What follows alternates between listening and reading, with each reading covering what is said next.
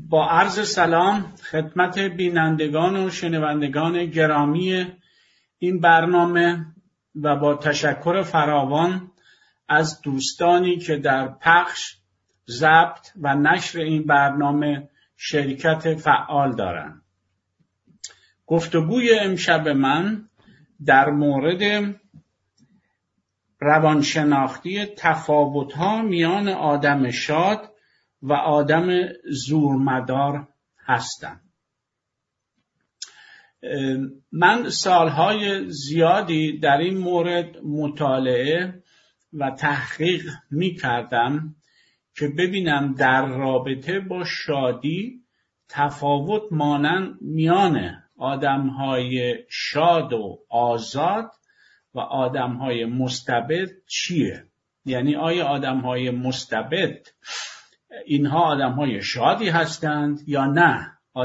آدمهای آزادیخواه کسانی هستند که شاد هستند و بیشتر از شادی لذت.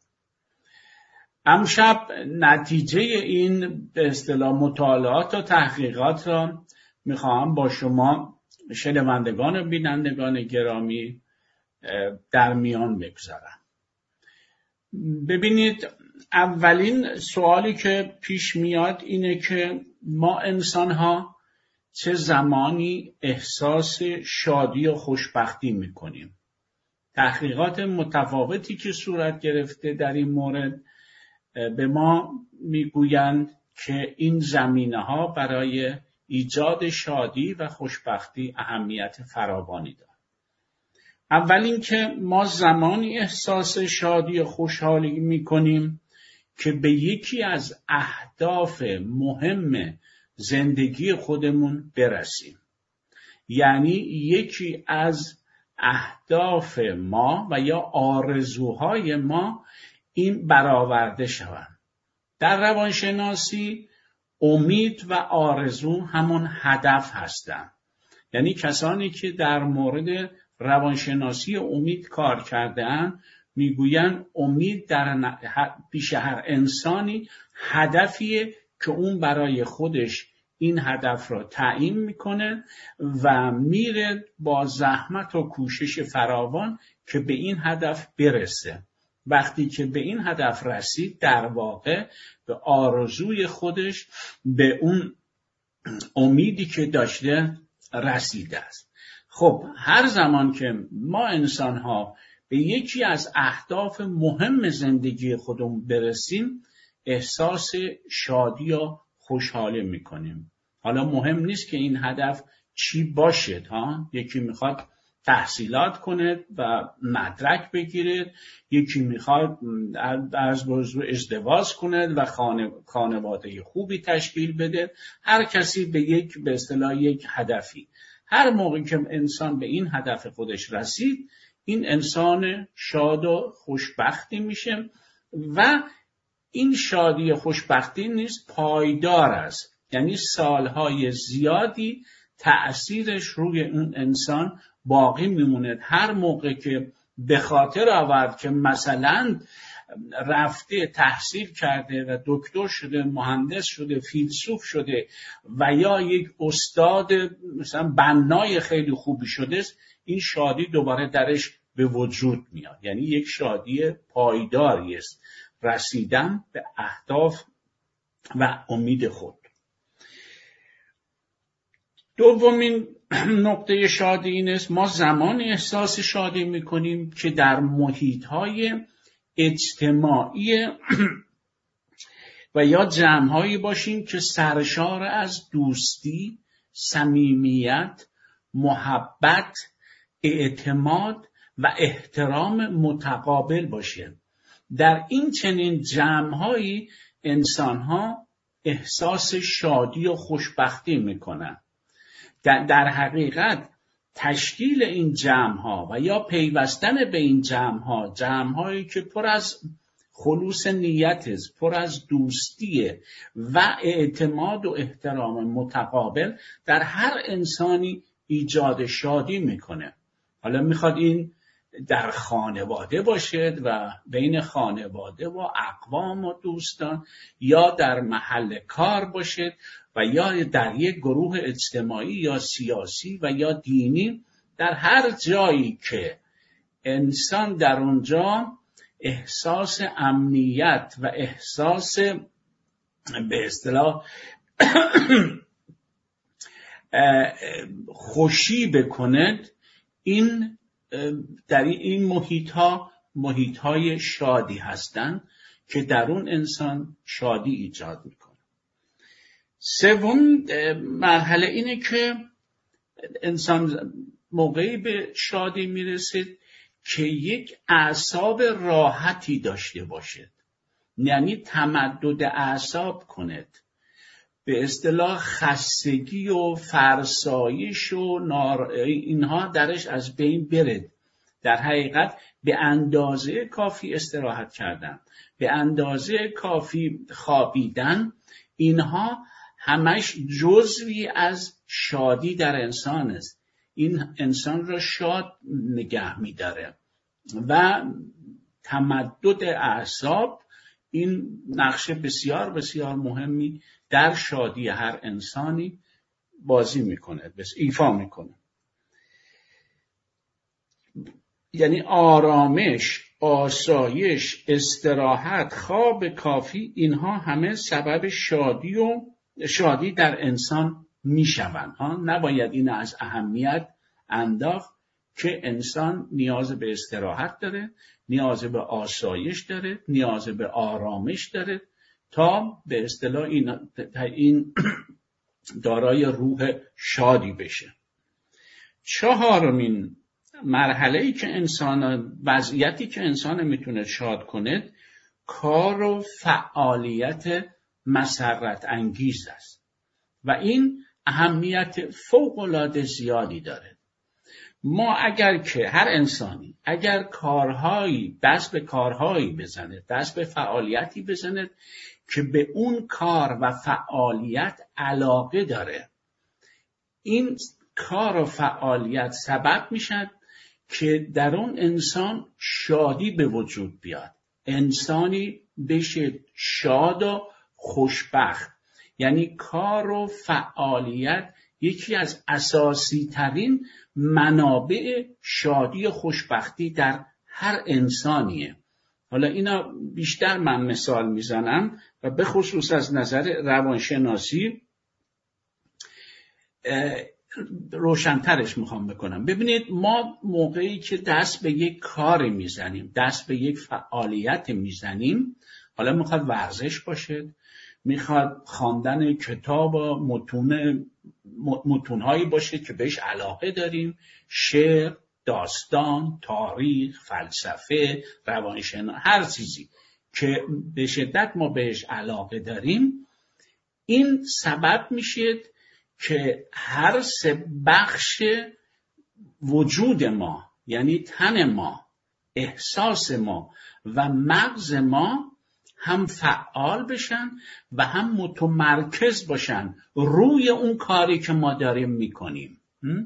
و این تمرکز افکار، تمرکز اعصاب و حتی تن انسان روی اون کاری که داره، این باعث شادی و شعف میشه. یک روانشناس آمریکایی که خودش از اروپای شرقی بود و اسم خیلی سختی هم داره، ماهانیتا یا ماهاتیا، من این اسم هنوز نتونستم، این پدیده ای را درست کرد، به اصطلاح یه امر یا شناخت و به همه جهان شناسان که به اون میگویند فلو به انگلیسی. فلو به آلمانی میشه فلیسن، یعنی جریان یافتن.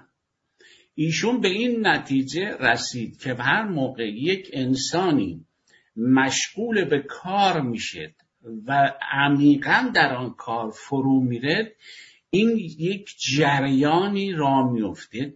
بعد این علائمش این است که شما زمان را از دست میدید، مکان را هم از دست میدید، چنون غرق در اون کار میشید که هیچ نمیفهمید چقدر وقت گذشت، چقدر زمان. البته بی انتها نیست، یه موقعی که دیگه اون انرژی یا این بستگی به کاری داره که انسان میکنه، این تمام میشه. ولی بعد از این یک احساس نشاط، یک احساس شادی فوق‌العاده عجیبی و مهمی به انسان دست میده و این در همه انسانها و در همه کارها هست.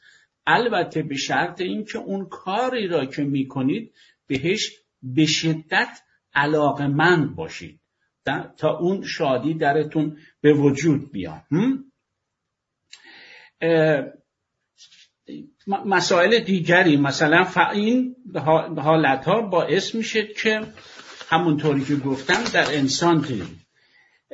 یک مثالی بزنم من از روان درمانگری و اونم این که حدود 2 تا 3 دهه است که یک شیوه درمانی به وجود اومده، بهش میگن ارگوتراپی. این ارگوتراپی اگر بخوایم به فارسی ترجمه کنیم میشه درمان کاری. یعنی انسان از طریق کاری که میکنه درمان پیدا میکنه. آن تراپی میشه. این ارگو یه لغت لاتین است و معنی ورک یا کار میده. ارگوتراپی بیشتر برای برای کسانی است که در اثر بیماری، حالا یا بیماری روانی یا بیماری جسمی، مثلا سکته یا نمیدونم عوارض دیگه، تصادفات، اینها اون توان خودشونو از دست دادن و نمیتونن دیگه اون توان طبیعی که دارن. در اثر این کار به اصطلاح این ارگوتراپی، این کار چی میگن روانکاری، سبب میشه که اینها دوباره به اون حالت اولیه خودشون برگردن.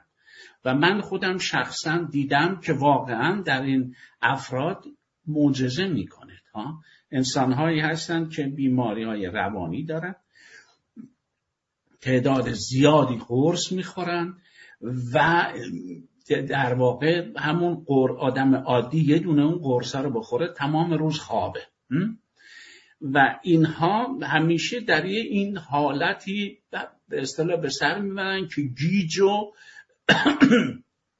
پریشان هستن.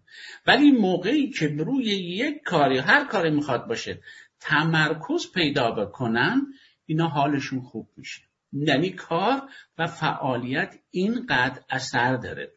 یک مثال بزنم براتون. من یک دوستی دارم، این روانپزشکه و در یک به اصطلاح درمانگاهی هم کار میکنه. این برای من تعریف میکرد، میگفت که من یه بیماری داشتم، این دچار دپرسیون بود. میمد هر مدام پیش من و میگفت که آره حالم بده، بدتر شدم، یه قرص قوی تر، یه قرص بیشتر، یه چیزی خلاصه به من بده که حالم خوب بشه. اون پزشک برای من میگفت که این حوصله من سر در برد.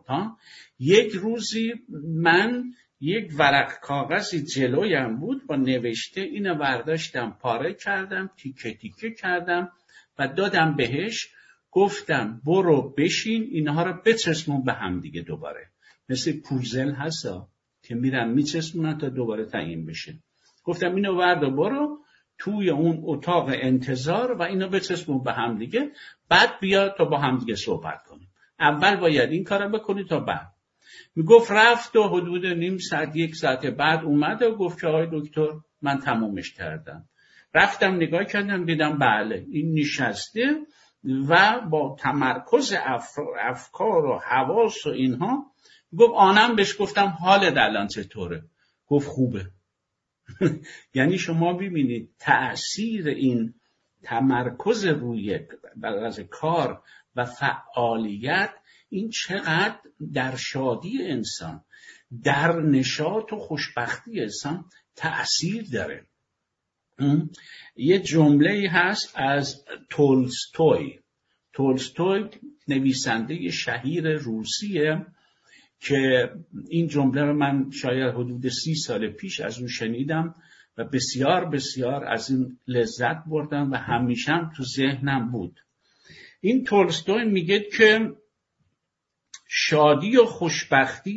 با شادی و خوشبختی زندگی کردن کار بسیار آسان و راحتی است. ولی اگر هر انسانی توانا به 2 کار باشد، یکی دوست داشتن و دیگری کار کردن، کار بکند برای آنچه که دوست دارد و دوست بدارد آن کاری را که می کند. و این جمله بسیار بسیار زیبایی است. دوست بدارد کاری را که می کند و کار بکند برای آنچه که دوست می دارد. این در حقیقت پایه و اساس رشد انسانه. همون روانشناس آمریکایی که این فلو را به جریان یافتن را کشف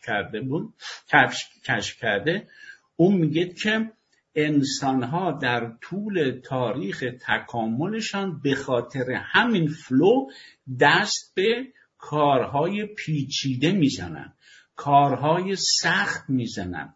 هر چقدر کار پیچیده تر و سخت تر باشد، اینها رو بیشتر شادمان میکنه، بیشتر به اصطلاح وقتی که اون کار را انجام بدن، به اصطلاح یک کشفی بکنن، یک اختراعی بکنن، یک الهامی بهشون دست بدید و نوآوری و خلاقیت بکنن، سرشار از شادی و لذت میشن.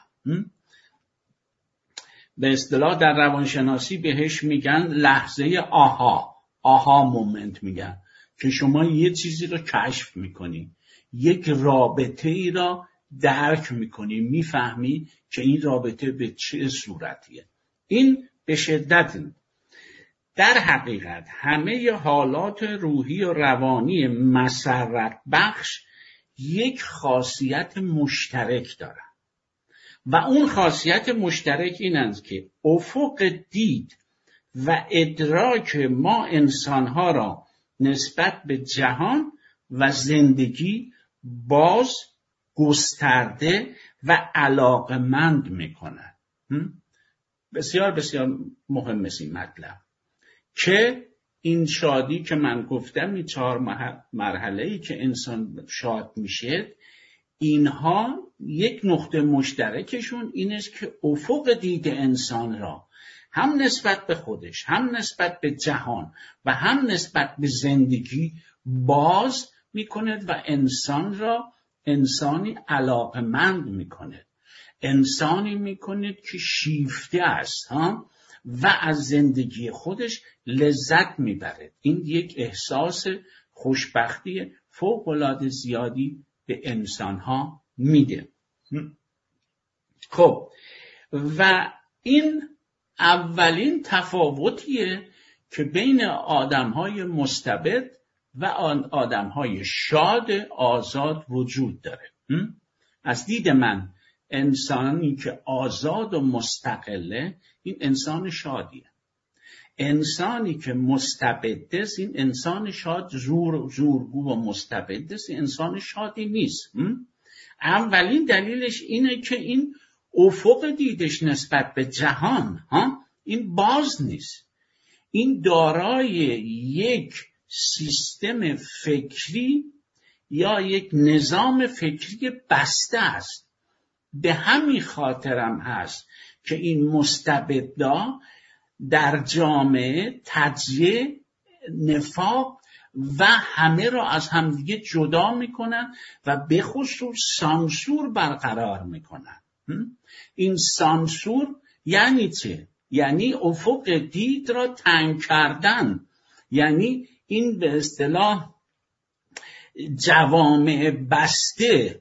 حتما شنیدید دیگه، این کتاب معروفی هست که راجع به جامعه باز و دشمنانش یک فیلسوف نوشته، اسمش الان درست یادم نمیاد، و این کتاب بسیار بسیار مهمی است که اومده است از نظر فلسفی در طول تاریخ نگاه کرده است که ببینه چه فکرهای بسته هستن و چه فکرهای باز.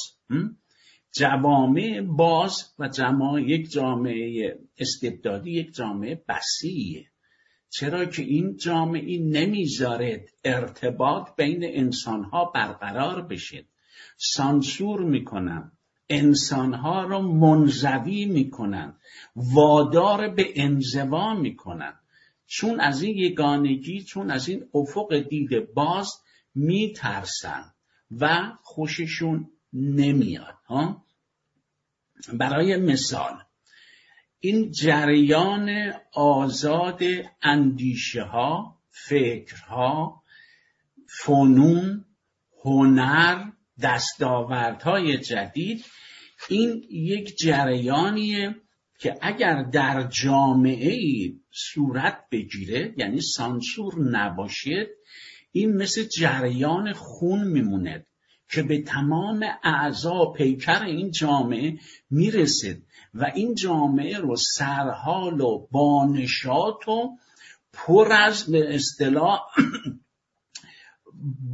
باراوری میکنه. انسانهای خلاق، انسانهای نوآور درست میکنه. ولی وقتی که سانسور باشه، همه چی بسته باشه، تازه اون مقدار اطلاعاتی هم که میدن همش دروغ باشه، و سانسور هم به خاطر این میکنن که دروغ بگن و کسی نباشه دروغ اینا رو افشا کنه.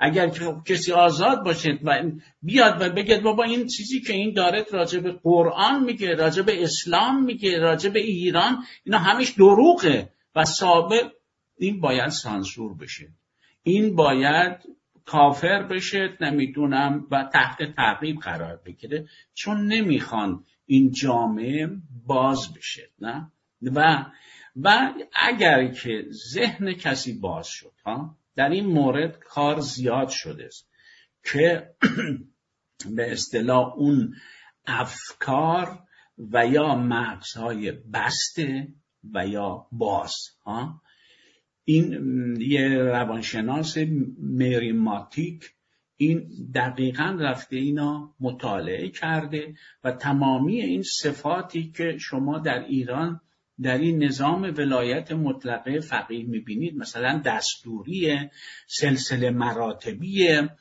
و بسیار کارآمد ندارن، اینها همش به خاطر این بسته بودن فکره. این فکر باز نمیشه، نمیگذارن این فکر باز بشه. و این کسانی هم که دوچار این گونه سیستم ها میشن، اولین تأثیرش این است که خودشون رو سانسور میکنن، یعنی میترسند از این که طور دیگری بسه از دگراندیشان چرا اینا از دگراندیشان میترسن؟ به خاطر این میترسن که به خودشون اعتماد ندارن. اگر کسی به خودش اعتماد داشته باشه، به فکر خودش، به عقل خودش، به نوع تشخیص خودش اعتماد داشته باشه، چه ترسی داره از یک فکری نوعی که میاد یا یک فکری دیگری؟ انسان با این میشینه مبادله میکنه، درستیاشو قبول میکنه و غلطاشو بهش ایراد میگیره، انتقاد میکنه. ولی اینها نه، انتقاد بی انتقاد. انتقاد یعنی انتقام، اگر انتقاد کردی ازت انتقام میگیره. خب گفتیم این اولین تفاوت بین باز و بسته بودن. که دومین تفاوتی که وجود داره اینه که انسان شاد قبول مسئولیت و تعهد میکنه. انسانی است مسئولیت شناس و به اصطلاح مسئولیت قبول میکنه و تعهد میکنه. آدم مستبد نه احساس مسئولیت داره، کوچکترین احساس مسئولیتی نه، و نه به هیچ عهد و پیمانی پایبنده. وفاداری به عهد و پیمان وجود نداره. حتما شنیده اید راجع به ماکیاول. ماکیاول یه فیلسوفی بود که در قرن 15 16 میگفتن این اولین کسی است که به اصطلاح سیاست رو به صورت نوشته آورده این ماکیاول یکی از مهمترین نقطه کتابی نوشته به نام شاهزاده، در ایران به نام شاهزاده معروف است، در آلمان فورست بهش میگن. اون به دیکتاتورها در این کتاب پند و اندرز میده که چه کارهایی بکنید و چه کارهایی نکنید. یکی از پند و اندرزهای خیلی مهمش به مستبدین اینه که اگر که شما در یک کاری گیر کردید، در یک جایی دیگه نتوانستید جلو برین، بشینید عهد و پیمان و قرار و قول و قرار بگذارید. ولی وقتی که پای قدرتتون به میان اومد، نکنید به این عهد و پیمان ها وفا کنید، بزنید همیشه زیرش. میدونین که خمینی در پاریس کل عهد و پیمان و قول داد به مردم. همین که رسید ایران، چون میخواست اون دیکتاتوری فردی مطلقه رو برای خودش درست کنه، زد زیر همش. من خودمم در زندگی فردی و سیاسی تجربه به اندازه کافی کردم که آدم زورمدار، آدم مستبد، این امکان نداره سر عهد و پیمانی که با شما میبنده بمونه سر قول خودش و زیر قول خودش نزنه. این یک تفاوت بسیار بسیار مهمی است بین آدم آزادی خواه و شاد و آدمی که مستبد و زورگوه. سومین تفاوت این است که انسان شاد انسانی ماجراجو، بلند پرواز، مبتکر و نوآوره و اینها به اصطلاح این ماجراجویی سبب میشه که این به اصطلاح اهل ابتلا باشد، اهل آزمون باشد. هیچ چیزی را بدون آزمون، بدون اینکه برد و آزمایش کند قبول نمی کند. از چیزی که اطلاع نداره به هیچ وجه پیروی نمی کنه. آدمی نیست که شما بهش دستور بدی و هرچی گفتی بگید بله. باید درست بودن اون مطلب را بهش برسه که این کار درست است یا این کار غلطه. در واقع پیروی از دانستنی های خودش میکنه، از دانشی که دارد میکنه تا یه مطلبی. برای مثال من خودم تا به یک چیزی به طور دقیق اطلاع نداشته باشم و به یقین نرسم که این مطلب درسته، امکان نداره بنویسم یا بیان کنم یا بگم تا معلوم بشه. ممکنه راجع بهش صحبت بکنم و بگم بله من تا اینجا میدونم ولی بیشتر از اینا نمیدونم، ولی به یقین نرسیدم. به یقین رسیدم و این که من آزمون کردم و دیدم که آره این درسته یا این به اصطلاح غلطه. و همین آزمون باعث میشه که این انسانهای شاد دست به آزمونهای روشنفکری میزنن، آزمونهای زیباشناسی، هنرشناسی و هنرمندی و خلاقیت و نوآوری.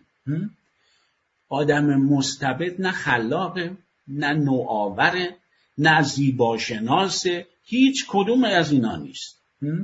در حقیقت این یک انسانیه که هیچ موقع دیدید تا حالا بگن یه دیکتاتوری فلان چیزا کشف کرد، فلان چیز، دروغ خیلی میگن نه، ولی در عملاً فکرشون چون بسته است عقیمه، فکرشون به اصطلاح نازاست، هیچ چیز نوآوری، هیچ تولیدی نداره، به خاطر همون بسته بودن. این برخلاف انسان شاده.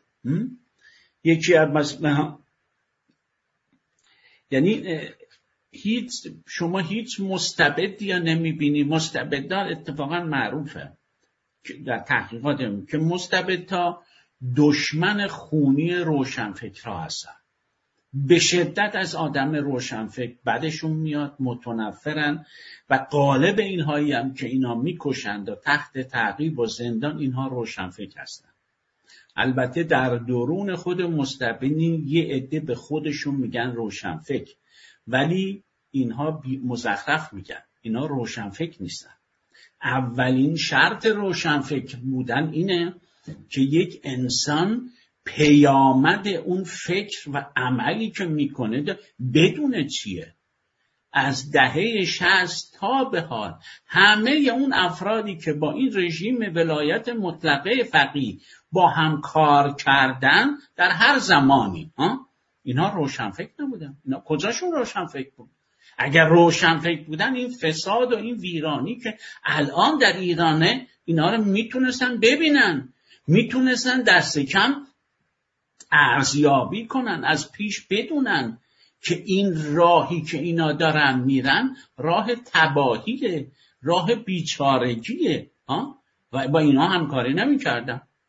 روشنفکر از دید من کسی که از خرداد 60 ایستاد محکم جلوی خمینی و پیروان او و به این استبداد و به این جباریت نگفت. به این میگن روشنفکر. کسی که نمیدونم یه موقع اعدام میکنه دست بزنه و هورا بکشه برای اینکه اعدام میکنه، که به این نمیگن روشنفکر. این اصلا این اسم روشنفکری یه واژه‌ای است که از اون دوران روشنایی میاد. دوران روشنایی یکی از مهمترین وظایفش این بود که بابا این دروغایی که این استبداد میگه بیاد افشا کنید، بیاد این مسائل رو روشن کنید برای مردم و به اصطلاح شفاف کنید. این شفافیت از همین جا میاد. به هر حال این به اصطلاح چهارمین تفاوت اینه که انسان شاد اهل آزمون است. یعنی همه چیز را آزمایش میکنه و هر چیزی را که به اصطلاح در گفتم تا درست بودنشا ندونه، تا به قول آقای بنی‌صدر میگفت عهد ابتلاست. یه بحثی بود که میگفتن این اریش فروم گفته بود گریز از آزادی یا ترس از آزادی. این کشورهایی که به اصطلاح بعد از انقلاب‌ها دوباره استبداد را بازسازی میکنن، نظر این اریش فروم این بود که اینا از آزادی گریزانن، از آزادی میترسند، چون عادت نکردن در جامعه آزاد زند، به خاطر همین دوباره میرن استبداد میسازن. آقای بنی‌صدر ایراد میگرفت، انتقاد میکرد به این نظر، میگفت نه، اینا از ابتلا میترسن. بیا وارد میدان شو، بیا آزمون کن و بیا ببین که آزادی و مردم سالاری چقدر برای فرد خودت، برای اون جامعت خوبه. نرو دوباره استبداد رو بازسازی کن به این عنوان با اون توجیه‌های مزخرفی که میسازن. یعنی از ابتلا، از آزمونه که انسان‌ها میترسن و بیشترم کسانی میترسن که همینطوری که گفتم فکر آزادی ندارن، فکرشون بسته است، میترسن از به اصطلاح فکری نوع به مغز خودشون راه بدن، نظری نوع پیدا کنن. پنجمین تفاوت اینه که انسان شاد، همینطوری که در جلسه پیشم گفتم، اهل شوخی و اهل خندیدن و لطیفه گفتن و لطیفه شنیدن و به اصطلاح خوش‌طبع، انسانی خوش‌طبع. در صورتی که انسان مستبد اصلا اهل شوخی نیست، اصلا اهل لطیفه نیست. معروفه که میگفتند هیچ کسی خنده خمینی را ندیده و واقعا هم کسی ندیده بود خندش. ممکن است در اون محافل چون به خلوت میرفته اونجا میخندیده، ولی شما یه عکسی، یه برنامه‌ای که این شاد باشه بخنده نمیبینیم. در این افرادی هم که باهاش کار میکنم اینم همینه. بعضی هاشون هستن یه مزه های بیمزه این میندازن ولی که اینا خنده نداره که، در واقع تحقیر بیشترش. چرا؟ من یادم از یه نفر از من سوال کرده بود که چرا این مستبدین همه عین برج زهرمار میمونن. گفتم خب کسی که این فکرش مدام به خشونت، به جنگ، به بدبینی، به نمیدونم به این و اون تهمت زدن مشغول باشه، این اهل شادی نیست، این اهل شوخی و اهل خنده نیست. آدم شاد آدمی علاقمند، آدمیه که همه چیز را دوست می‌داره و بیش از همه خودش را دوست می‌داره و این مسئله بسیار بسیار اهمیته. آدم مستبد خودش رو دوست نمی‌داره. آدم مستبد تنها چیزی که دوست می‌داره این قدرته. غیر از قدرت هیچ چیز دیگری رو دوست نمی‌داره. به اصطلاح ضرب المثل، یه واقعیتیه که یک بار خمینی گفته بوده که من عهد اخوت با هیچ کسی نبستم، یعنی عهد برادری و برابری. خب اولا یکی نبود از ایشون بپرسه که این اسلام اصلا اومده یا هر دینی، همه این دینها که این انسانها با هم برادری و برابری کنن، یعنی این به اصطلاح پیام هر دینی این برابری و برادریه. این به خب شما که نمیتونید در صلح زندگی کنید. اسلام یعنی صلح کردن، صلح پذیرفتن. زمانی میتونی تو صلح بکنی که برادر باشی، برابر باشی، نه اینکه مدام تجاوز کنه به حقت. و این به اصطلاح با هیچ کس، و واقعیت امرم همینه. آدم‌های مستبد انسان خودشون هم دوست نمی‌دارن، چه برسه به انسان‌های دیگه. هیچ انسانی دیگری را دوست نمی‌دارن. اصلا اینا با علاقه زندگی نمی‌کنن. چرا با علاقه زندگی نمی‌کنن؟ چون که عاشق و بیچاره قدرتن و در قدرت علاقه‌ای وجود نداره. همه انسان‌ها از دید آدم قدرت مدار ابزار هستند، وسیله هستند، ابزار و وسائلی که به درد این میخورن که برسی به قدرت. اگر رسیدی به قدرت، اگر مانع قدرتت باشن، آنن نابودشون میکنی. هر چقدر میخواد با دوست باشن، هر چقدر میخوان. نمیدونی خمینی با اون افرادی که تمام زندگی گذاشتن که این آقا را بردارن رهبر و امام کنند بیارندش تو ایران، چه بلایی به سرشون آورد؟ یعنی خودش گفته بود من عهد اخوت با هیچکی و هیچ زورمداری عهد اخوت با کسی نمیبنده، اصلا دوستی سرش نمیشه. و کسی که دوستی سرش نشد، اینو بدونید که اهل شادی هم نیست، اهل خوشبختی هم نیست. یکی از منابع بسیار بسیار مهم شادی خوشبختی این استعداد انسه. در صحبت‌های هفته پیش گفتم من دوست داشتن و دوست داشته شدن این منبع شادی است. این در انسان احساس وجود داشتن، احساس زندگی کردن و یک افق بازی را به اصطلاح به انسان میده، به انسان هدیه میکنه. بله، من همین در اینجا صحبتام تمام میشه و اگر که دوستان که شرکت دارن و به صحبت‌ها رو گوش دادن سوالاتی دارند، میتونن سوالات رو طرح کنن، نظر دارن نظرشون رو بگن تا برویم به پیش.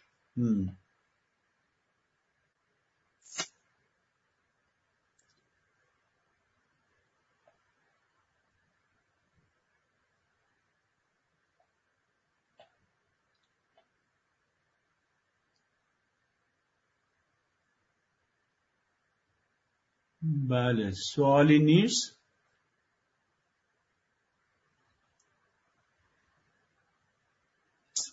بله، آقای رفی نوشتن متاسفانه این بار شانس شرکت ندارم. جلسه خوبی برایتون آرزو میکنن، شاد باشین. ما هم برای شما شادی آرزو میکنیم.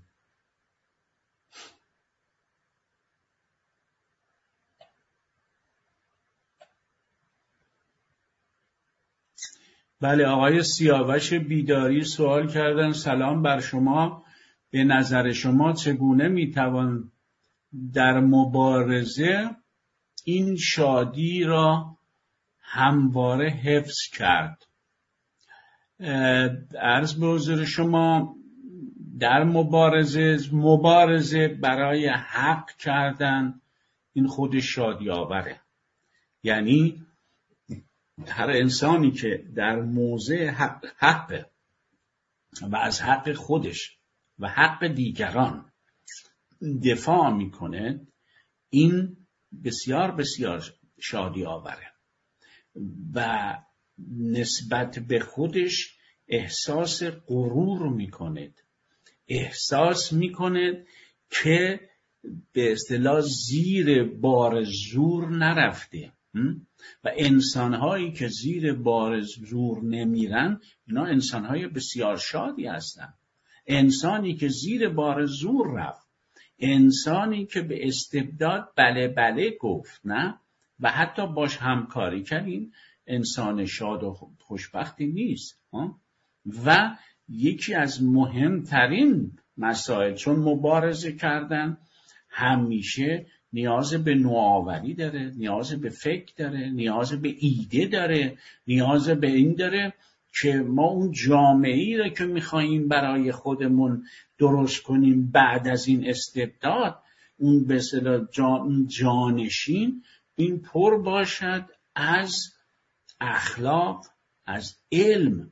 یعنی علم و اخلاق را ما باید وارد سیاست کنیم و این هر دو شادی آوره. امکان ندارد که یک انسان خوش اخلاق، یک انسانی که اخلاق خوبی داره، این انسان غمگینی باشه. نه، انسان غمگین اون انسانیه که هیچ گونه اخلاقی هم نداره و به اصطلاح اینها رو هم رعایت نمیکنه. سوال دیگر اومده است که سلام بر شما، به نظر شما چگونه میتوان در مبارزه اینا که گفتیم همون سوال بود حفظ کرد؟ پس به نظر شما باید همواره بر مبنای حق و احقاق حق مبارزه کرد و آیا باید که همواره در این سیستم سازی برای بدیل سیستم محدود و بسته باشیم یا شاد باشیم تا شاد باشیم؟ چی اینا نفهمیدم. بله، به نظر من همواره باید ما بر اساس حق و احقاق حق، حقوق خودمان، یعنی عمل بر حق مبارزه کنیم. خود این شادی آور است بدون برو برگرد. و آیا باید همواره در این سیستم سازی برای بدیل سیستم محدود و بسته باشیم تا شاد؟ نه، سیستم محدود، سیستمی که به اصطلاح بسته است، این سیستم شادی نیست. به اصطلاح ببینید این ذهن انسان خودش یک سیستم داره، خودش یک نظام داره. نه، اگر شما اینا بستی، اولین کاری که میکنی اینه که خودتو سانسور میکنی، خودت محروم میکنی از علم، از هنر، از نمیدونم دستاوردهای جدید علمی و بسیار منابع دیگه. یعنی باید این سیستم باز باشه. استبداد یعنی سیستم بسته، یعنی جامعه‌ای که بسته است. ما میخوایم این جامعه باز باشه، میخوایم که این همه با هم در رابطه باشن و مدام به اصطلاح این جریان آزاد اندیشه ها و هنرها و فنون مختلف در جریان باشد و همه همونطوری که گفتم این خون در بدن استفاده کنم. نقش نوستالژی در ایجاد این عدم شادی را چه می‌دانید؟ دیکتاتورها چگونه به گذشته نگاه می‌کنند و مردم را وادار به آن می‌کنند؟ ببینید این نوستالژی به اصطلاح هم جدیدن هم دیدم یه روانشناس سرشناس هم هست راجع به این نوستالژی مطلبی این تحقیق کرده بود. خود نوستالژی اگر ما به زمانهای شاد و زمانهایی که انسان خوشبخت بوده در گذشته و این در ذهنش مونده، در احساسش مونده، این چیز خیلی خوبیه. یعنی انسان به اصطلاح یک بیوگرافی داره، بیوگرافی شادی داره. شما اگر زنده، حالا هر سنی که دارید، از اول سن تا حالا ببینید چه لحظاتی در زندگیتون شاد بودید، چه لحظاتی خوشبخت بودید و از زندگی خودتون لذت می بردید. اون برای مثال در مرجع انقلاب دوره‌ای بود که خب همه به خصوص آزادی خواها پر از شادی بودن، پر از نشاط بودن، آرام نداشتن، اصلا شبانه روز کار میکردن تا این استبداد اومد دوباره بازسازی کرد، اون بدبختی اون میچه. ولی اون دوران شاد به اصطلاح مرجع انقلاب کسی فراموش میکنه. ما همه نشستیم منتظر اون موقع هستیم دوباره. یعنی نوستالژی اگر بیاد به اون بیوگرافی شادی چیز بسیار خوبیه. بعد می نویسید که دیکتاتورها چگونه به گذشته نگاه میکنن و مردم را وادار به آن میکنن. ببینیم دیکتاتور از آینده میترسه. این یه امری کاملا مشخص و به همین خاطرم هست که محکم به گذشته چسبیده و نمیذاره که این به اصطلاح انسان، اینا آقای بنی صدر رابطه انسان با زمان خیلی خوب در آورده. هر انسانی یه گذشته ای داره، یه حالی داره و یه آینده. گذشته برای هر انسانی سرمایه است. این سرمایه را در حال باید به کار ببره برای آینده که آینده ای بهتری. یعنی کاری که امروز ما میکنیم این کار مال آینده است، در آینده استفاده اینا میکنیم. این مطالبی که من الان اینجا میخوندم اینا رو من مطالعه کردم، تحقیق کردم، ولی در گذشته. الان اینجا با شما در میون میذارم. خب اگه مطالعه نکرده بودم، اگر مثل چیز نبود که نمیتونستم این کارو بکنم.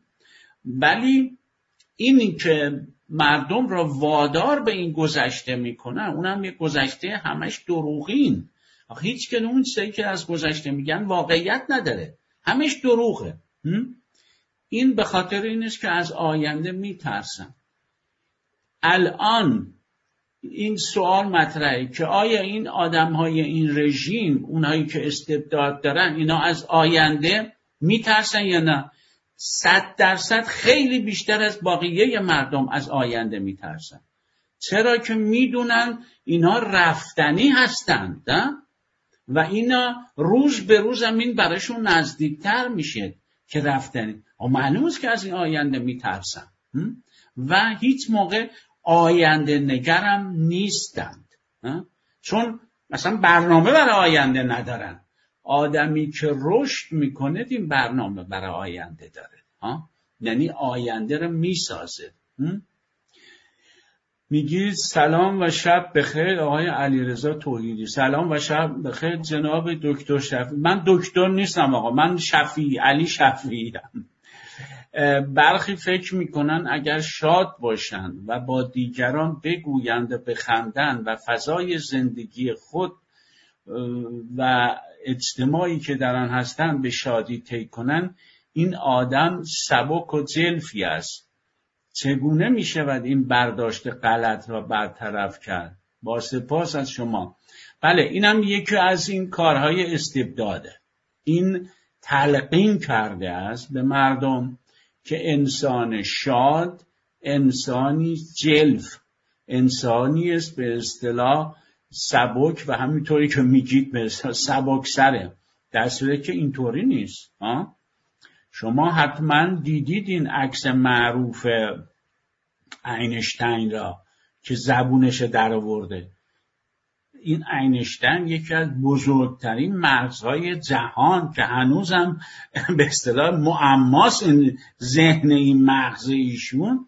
این آدم فوق‌العاده شوخ، مسخره بازی در می‌برده، چیز می‌کرده، یعنی غالب اینا. حتی من مطالعه می‌کردم یه موقع راجع به عرفا و اون کسی که این رفته بود و این عرفا رو شناسایی کرده بود، اونم معتقد بود که این عارفا آدم‌های شادی هستن، آدم‌های غمگینی نیستن.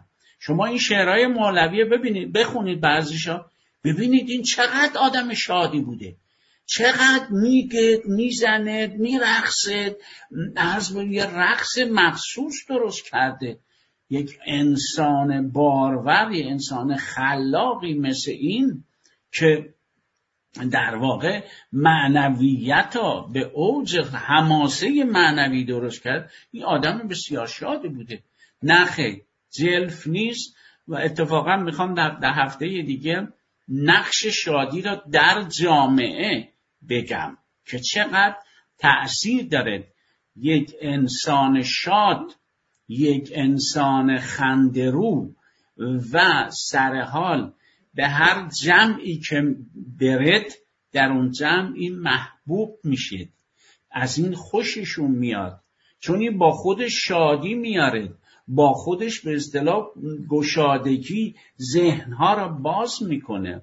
نه، این شادی چیز بدی نیست. اتفاقا در جلسه پیش گفتم، در جلسه بعدم میگم که یکی از مهمترین مسائلی که به خصوص در حال حاضر برای مردم ایران اهمیت داره این است که شادی خودشون را حفظ کنن، نگذارن شادیشون از بین برد. حافظ یه شعری داره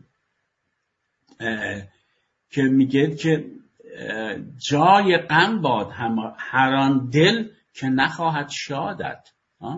و اون میدونسته دقیق، حالا یادم نه، شادی در قدم و مقدم توست، شادی مجلسیان در قدم و مقدم توست، جای غم باد هر آن دل که نخواهد شادت. یعنی این استبداده که تو رو شاد نمیخواد، چون آدم شاد آدم آزاد و مستقلیه و این خطرناکه برای استبداد، اینا قبولش نمیکنه. بگونه میتوان شادی رو اینجا میگید آقای سیاوش چگونه میتوان شادی رو تداوم بخشید، یعنی چه سیستمی را باید ایجاد کرد تا این شادی پایان ناپذیر باشد. این سیستم بدیل سیستم محدود و جبار چگونه باید عمل کند تا شادی تداوم داشته باشد. ببینید همینطوری که گفتم این سیستم های بسته، این فکر بسته، این اهل شادی نیست. شادی گفتم که این جهان را باز می‌بیند، به نسبت به جهان علاقه‌منده، نه همه را دوست می‌داره. شادی و دوستی اینها با هم همزاد و همراه هستند. استبداده که با غم و درد و ترس و جنگ و اینها همزاده. یعنی هر چقدر که این سیستم باز بشه، هر چقدر که ما خودمون رو بازتر کنیم و در محدود نگه نداریم، میتونیم به اصطلاح یک جامعه‌ای درست کنیم، جامعه باز. و اگرم که این جامعه ها باز بشن، اگرم این به اصطلاح جریان آزاد علوم، دانش، اینها رد و بد، خب همه شاد میشن. هیچ چیزی گفتم، هیچ چیزی از به قول همون تولستوی کار و دوست داشتن. هم کار دوست بداری هم یعنی این دوتا کار ازت بر بیا. اتفاقا از زیگموند فروید پرسیدن که زیگموند فروید نسبت به انسان‌ها خیلی منفی فکر میکرد، نه؟ مثلا میگفت این همه این بشریت بیمار منه، چون هر کسی بالاخره یه مشکل روانی در یه بخشی از این ذهنش یا اونها خودآگاهش وجود داره. ولی ازش پرسیدن و گفتم بگو ببینیم بالاخره این آدم سالم به نظر تو چه نوع آدمیه؟ گفت آدمیه که هم بتونه دوست بداره و هم بتونه کار بکنه. اینها میدونی شما استبداد اهل کار نیست، استبداد اهل حقوق بازیه. هیچ کدومشون اهل کار، زحمت، دروغ خیلی میگن، نه؟ ولی هیچ کدومشون مثلا شما نمیبینی که اینا تداوم در کاری داشته باشن. به همین هستن که همه چیز رو خراب میکنن، چون کار زمانی نتیجه بخشی است که تداوم داشته باشه، که انسان را بره تا به نتیجه برسونه. اون کار را، کار تمام شدنی نیست که. به قول آقای بنی صدر خدا رحمتش کنه میگفت علم آغاز دارد ولی پایان ندارد. واقعا هم همینه. این سیستم باز هم همینه، شروع دارد ولی پایان نداره، هی بیشتر میشه، هی بازتر میشه و همه را شاد نگه میداره. یعنی این شادی در یک سیستم باز که البته هر انسان خودش میتونه برای خودش درست کنه. منتظر نبونید که جهان باز بشه، اول از همه تو خودتون درست کنید. این تا تغییر نکنی تغییر نمیتونی بدهی. کلام قرآن این واقعیتش اینه که خب تو خودت اول باید شاد بشی، خودت باید اول. علیرضا توحیدی میگه اینا که گفتیم، یعنی با این نظر شما باید همواره سیستم فردی و اجتماعی را بازتر بکنید. بله، من دقیقاً به این نظر اعتقاد دارم که این سیستم، این نظام فردی و اجتماعی باید روز به روز بازتر بشه و هر چقدر بازتر بشه انسان‌ها بیشتر شاد میشن. ببینید شما در این کودکان یک چیز جدیدی که یاد میگیرن چطور میزنن زیر خنده، چقدر شاد میشن، چطور میارن نشون بابا یا پدر یا مادرشون، ببین اینا، ببین درست کردم، ببین این کار کردم، غرق شادی. و این در ذات هر انسانی نهفته است که با هر دستاورد علمی، دست شناخت صاحب شادی میشه.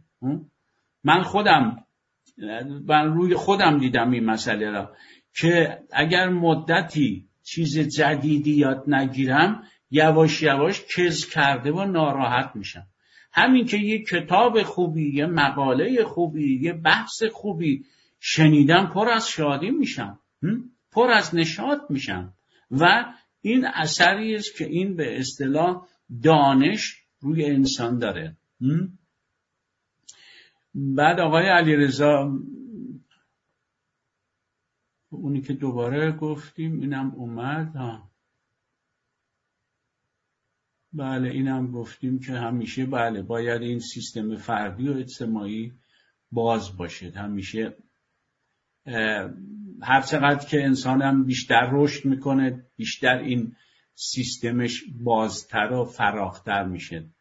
اینهایی که مرز درست میکنن بین انسانها، بین جوامع، بین اینها به اصطلاح سیستم‌های بسته هستند. اینهایی که دیوار میکشن بین مردم و اینها همه سیستم‌های بسته‌ای هستند که میخوان سیستم‌های باز اونهایی هستند که به اصطلاح میخوان تمام دنیا را یکی کنن و این کار فقط کار دین هاست.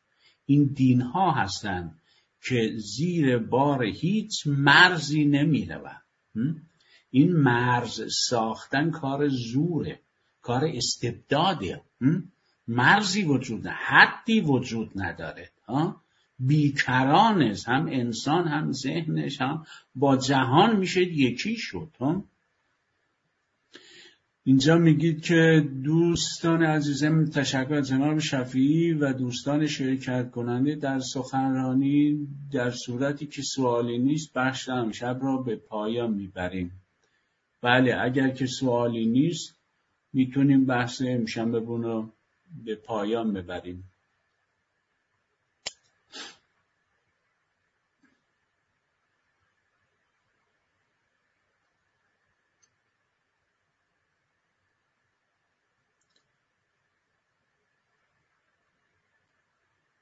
گویا دیگه کسی سوالی ندارد، نظری نیست و بنده از خدمت شما مرخص میشم و شب خوبی را برایتون آرزو میکنم.